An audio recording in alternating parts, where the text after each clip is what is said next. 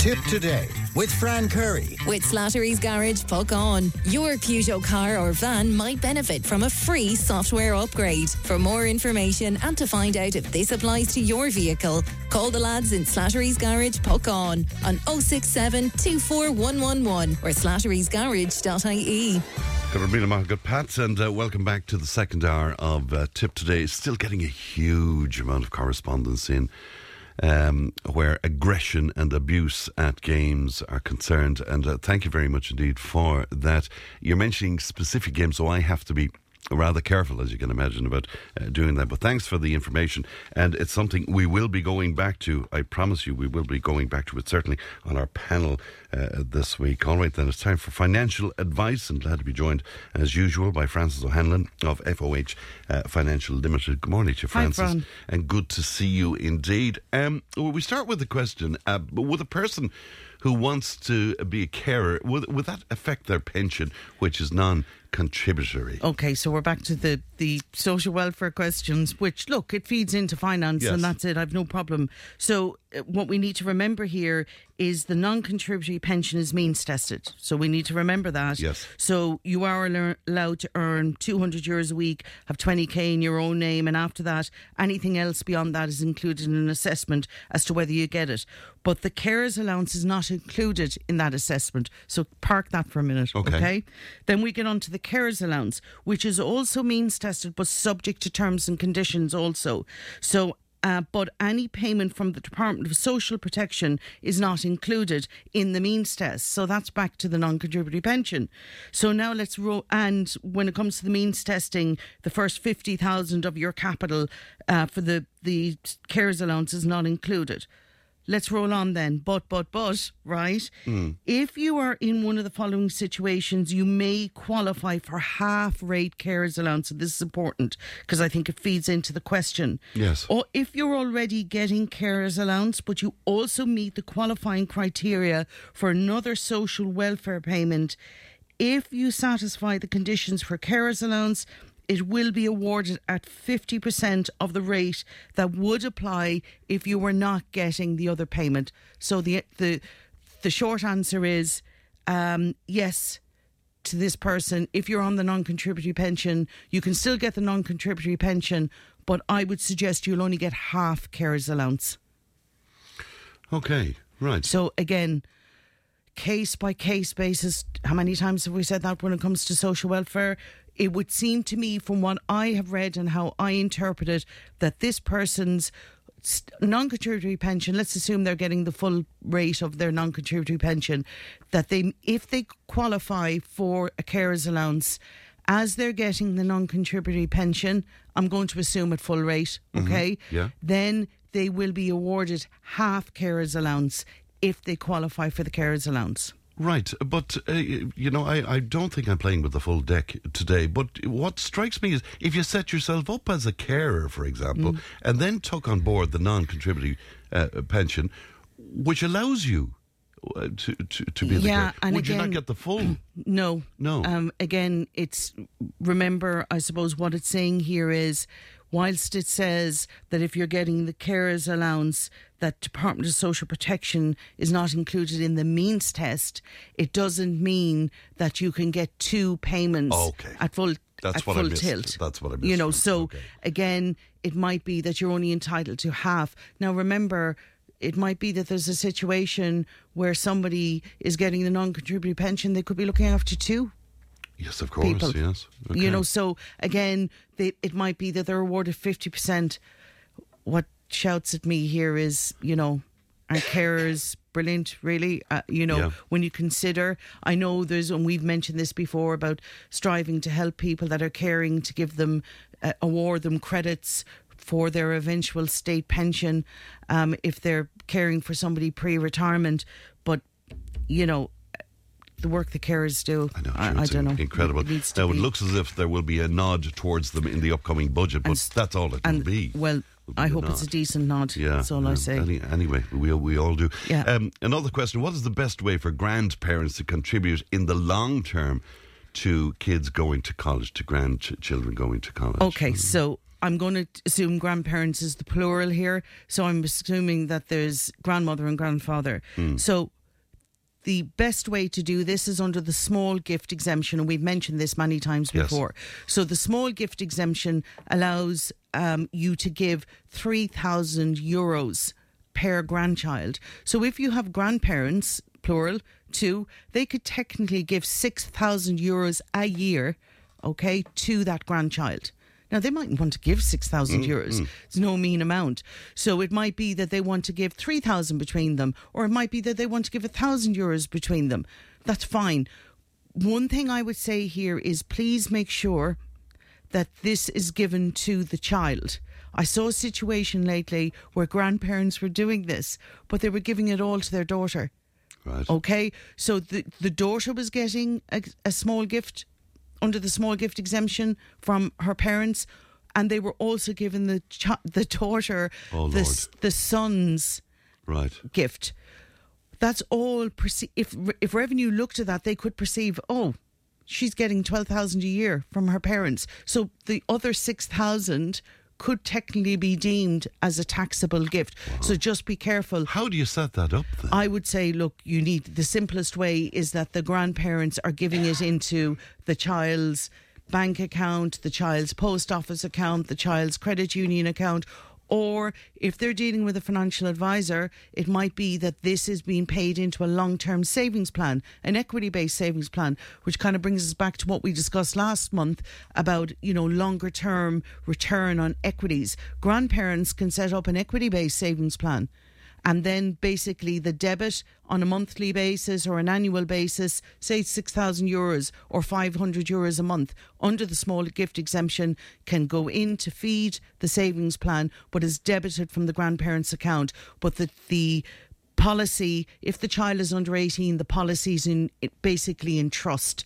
So it's deemed that every year the gift has been executed. Much cleaner way. But back to the I suppose the simple matter in hand, if we're talking about grandparents plural, 6,000 a year is the max they can gift. If it's one grandparent, is 3,000. So anything below that, because it may be that grandparents haven't got that amount to give, but they might want to give €500 a year or €1,000. So there's many ways to do it. But if you're looking at the revenue maxes, it's 3,000, okay? And if it's a thing that is plural, it's 6,000. There's also another way. There's a thing called a Section 73 gift policy, okay? Where basically the grandparents save an amount every month for a period of 8 years, okay? And then they give a gift at the end of the 8 years to the grandchild.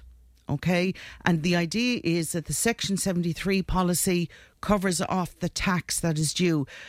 Probably not, probably complicating this a little bit, but it's just another string.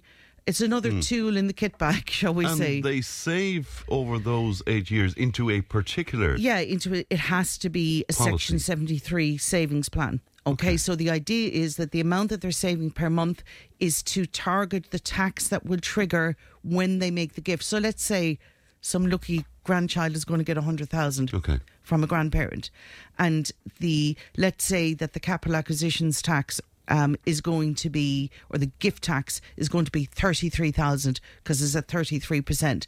So the grandparents can save the amount of the 33,000 over 8 years. They can then, after year 8, they can gift the 100,000 to the grandchild. They have the 33,000 accumulated to pay revenue. Revenue don't deem it as a gift of 133,000. That's the idea of it. They only deem it as a gift of 100,000. Interesting. If you were to make the choice between both those options that you described, I mean, look. I'm laughing here. Yeah. I've never been in this quandary from grandparents of old, but got, hypothetical. Different times, right? But I would say the small gift exemption, I think, is more in tune with people's means. There's very strict points around the Section 73 policy in that you have to execute the gift within one year. I would say, for simplicity, and back to the question here, I think the small gift exemption is a fantastic way of grandparents, parents, anybody gifting somebody money, but doing so based on their means per annum, and it can be up to 3,000. It can be 6,000. And is there any difference with where the gift is concerned as opposed to something you might gain from a will when somebody passes away? So that's different. So that's treated differently, is it? Well, you see, if you do it under the small gift exemption, yes, then you keep your threshold intact. Okay. So eventually, if the grandparents are bequeathing money to their grandchild, because they gave money under the small gift exemption, it doesn't count. It's not offset against the eventual, I suppose, money that they've received through inheritance. Okay, so that's why the small gift exemption is a really, really good way of dealing with that. So my preference would be in this instance, and I think what this person was saying is, what's the best way for grandparents to give? I've kind of gone around the world for sport, but I just want to show there's other options. What people need is advice, but I would say in this instance, the small gift exemption is a fantastic way, and lucky grandchild. Lucky grandchild, indeed. Yeah. You're always on about our credit rating and how important it is to protect it, Francis, but what's been happening with the central bank recently? Do you want to just go through briefly what did happen? Yeah, so basically, I'm calling this central bank boo-boo, right? We're always... It's being very gentle. Yes, absolutely. Yeah. We're always ranting on about your central credit register, how important your credit rating is. And this just happened over the summer. Right, and a lot of people may not be aware, and it mightn't apply to them, but a lot of people it does. So just to tell you what happened here, basically the central bank systems, the central credit register failed in that basically when a bank looks at you, they can look at a 5-year picture. And in the month of May of 2023, when the view was being taken by a bank, somebody goes in, they're applying for a mortgage, they were able to see 3 months more than they should have done. Of your credit history. Of your credit history. Yes. Now you might be saying, yeah, really? What odds does that make? It makes a lot. If you're a person that had issues of past, right? And we have people where we're saying, okay, you can't apply for this until the 1st of November 2023 because you had an issue which is going to show in your credit rating up to September 23. Right. So we're going to leave clear water of a month. We're going to apply for this facility in November, the 1st of November 2023 and before we do it, we're going to check your credit rating just to make sure, feeding into this point, that you're clear. So what happened was, in this instance, people that should have been clear, there was 3 more months showing. So those 3 more months could have been still showing their adverse credit rating. So if somebody applied for a mortgage or a loan within that time then and had that little thing on they'd be denied. They could have been declined, absolutely. Yeah. So the central bank, when it was brought to their attention, they said, oh, sorry about that. They corrected it immediately. But, I suppose just to be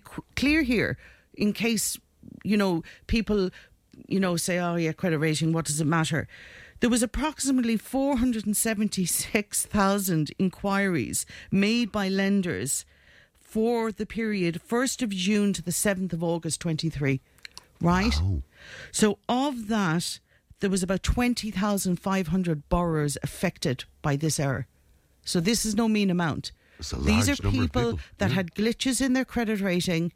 Now, if somebody has an ongoing issue and it's still not sorted, that's still going to show. But these were people where there was repayment difficulties potentially showing from May, June or July 2018, which should not have shown on their rating. So, long story short, it's ongoing. The central bank corrected it immediately, but as to how it affects those borrowers and how they're going to be dealt with, their credit rating has been corrected. The correct credit is showing as to how the effect on them, because possibly they've been declined a mortgage, declined a car loan, declined an overdraft, whatever it be. So that's going to have to be dealt with by the central bank. Okay. How will it be dealt with? Well, the first thing they had to do was correct the error, which they've done. Now, look, stuff happens, Fran, but it's the impact of this on those 20,500 people could be extreme. Like, it could be the difference between them losing a house maybe that they were trying to buy, or standing in the forecourt of a garage trying to buy a car. So, there's lots of knock-on issues. So they've corrected the record. Yes, but even by doing that, Francis, just the notion that you've been denied and that's documented somewhere, will that not come against you anyway? I think that will have to be reversed. So I would say that the central bank will have to go to the individual banks that presented those inquiries and ask them to revoke that. Say, look, this was our error. They'll have to correct that. There's no doubt in my mind. It cannot be an adverse outcome for those 20,500 people. It's just that what's missed because of it. I don't know. These people will have to be dealt with on an individual basis. We are forever talking about this. Please, if you're in any doubt, you should you can do a central credit register check once a year, free. Check your credit rating. People go to the dentist, the doctor, or whatever it be. Have a look at your financial health, which is the central credit register once a year. Some people it doesn't apply to. They might say, well, I'm retired, I've no interest in borrowing. I would still say just keep an eye on your credit and just rating. To remind people, something that you would see as relatively simple could affect your credit rating. Absolutely. I mean, we've seen people that had a credit card back when they were, maybe end of student days, where they missed payments. They didn't make the minimum 5% payment. And then all of a sudden they're knocked out for 5 years. And they're normally these people are totally oblivious. So what we do as advisors, we say to people, go and get a CCR check if we've any doubt. But sometimes people say, no, I never had a car, I never had a loan. They forget about it. Yes, of course. And they forget about it. I would imagine the credit card is something that comes up quite a lot. Oh, absolutely. So remember now, it was funny, I had somebody saying to me lately, oh, well, I only have a credit union loan, but that doesn't show up on the register. Yes, it does. Everything shows up on the register, within reason. I think the limit is anything over €500, and I stand to be corrected on that. But anything over €500 or thereabouts shows up in the central credit register, be it a credit card, term loan, you name it. All right. This week, Pension Awareness Week, Francis. We'll be hearing lots about this, I presume. But I mean, I can hear everyone cheering now. Yeah, but let's do it though. I mean, why should people? Why should they take on a pension? And I did a presentation to a group literally last week. And I simply put it, why should I? What's in it for me? And they were the topics, because that's what people need to see. Well, okay then, let me throw that back in. Why should I? Why should I? Because do you intend to retire someday? Oh God, I do. All right, we don't want the county running left, right and centre here saying, oh my God. The way I'm feeling today, for sure, yeah. So if you intend to retire someday, if you feel you can live on 265.30, assuming you'll get the full state pension, could you live on 265.30? God, no. No. So if you can't, you need to make provision for your eventual retirement. So let's say somebody is earning 50,000 a year, and all of a sudden they drop down a lift shaft, and that's the way I can describe it. They're literally finished at 65. They're gone from €50,000 a year down to just a little over 14 if we take the bonus week into consideration at 66. That's a significant drop. Now, I do appreciate people may not have the mortgage, may not have the same appetite for finance or repayments or whatever. They still have to live. And have you looked at the cost of living lately? Yeah. So why should I is, unless you feel you could live on 265.30 a week, you need to make provision for your retirement. So what's in it for you, I hear you say? It's savings for your eventual retirement to give you a bit of comfort. You're feathering your own nest now, okay? Tax break at your own rate, be that 20% or 40% on any contributions you make. It's a good habit to get into, to save for your eventual retirement. We talk about education plans, whatever. This is just another string to your bow financially. It's a very tax-efficient way of saving, and furthermore, your pension pot grows tax-free. The only time tax is an issue in a pension pot is eventually when you're accessing it, and if it's done properly, you should be going in higher and you should be coming out lower. But you see, people who don't want to pay into the pension, they come up with all sorts of things. That they heard stories about so-and-so who took my out auntie, a pension. my brother. And I lost their you-know-what on it. And look, I've heard all of those things. And again, and we've said that over years. What were you in? Who was advising you? So you need to seek advice. And okay, people are going to say, oh, of course she's going to say that. I am saying it. You need to seek advice. What I know, regardless of, and I'm not saying old wives' tales. I swear I've seen some awful situations where people were so badly advised or got such a bad smack in a market. But normally what happens is people jump at the wrong time. Dip, say like 2008, oh my God, the sky's falling in. They jump off the surfboard and go into cash. They'll never recover. Right. So again, that's all about advice. But I would say, you will retire, your income will reduce. If not, fully, some people work partially. Look at the States. Anyone that goes to the States and you go into any of these big DIY stores and you see people in their 80s still working because they have to. So I would say if you have the right advice, if you have the right fund, if you're with the right provider, if you have the right charging structure, what's not to love? All right. Okay. But get some advice and some independent advice. We're almost out of time, but of course it is nearing that time of year again in terms of tax returns and the like, Francis, isn't it? Yeah. So in particular, I want to say to PAYE people this year, if you intend to make an additional voluntary contribution or a personal pension or PRSA contribution, we're hearing a bit of an issue where before the revenue didn't require physical proof of the cert. This year, from what we're hearing so far, they want proof of it. So what does that mean? Before the 31st of October, you have to have completed your pension transaction and you have to have a certificate in your hand. Okay? So don't be running in the door of any institution or advisor on the 31st of October. The last thing you want to hear is, sorry, we can't do this because we won't have the cert back to give you to upload to revenue, and that you're facing your full tax liability for 22. Please, this year, this is actually a live issue, and I know our own professional body are speaking to revenue about this at the moment because it's just something that cropped up in the last week. Especially if you're PAYE, will you please make sure that you give yourself 2 or 3 weeks to get this done? For the others, for people that are filing online, 31st of October, if you're making paper return, I don't think anyone does that anymore. If it's via ROS, the Revenue Online service, your cut-off date is 15th of November. But please, please, please, no different to the PAYE workers, please give yourself the time to do this. All right. Please, because if you make an EFT payment, which is an electronic transfer, you need to make sure that you have about 5 working days for that to land.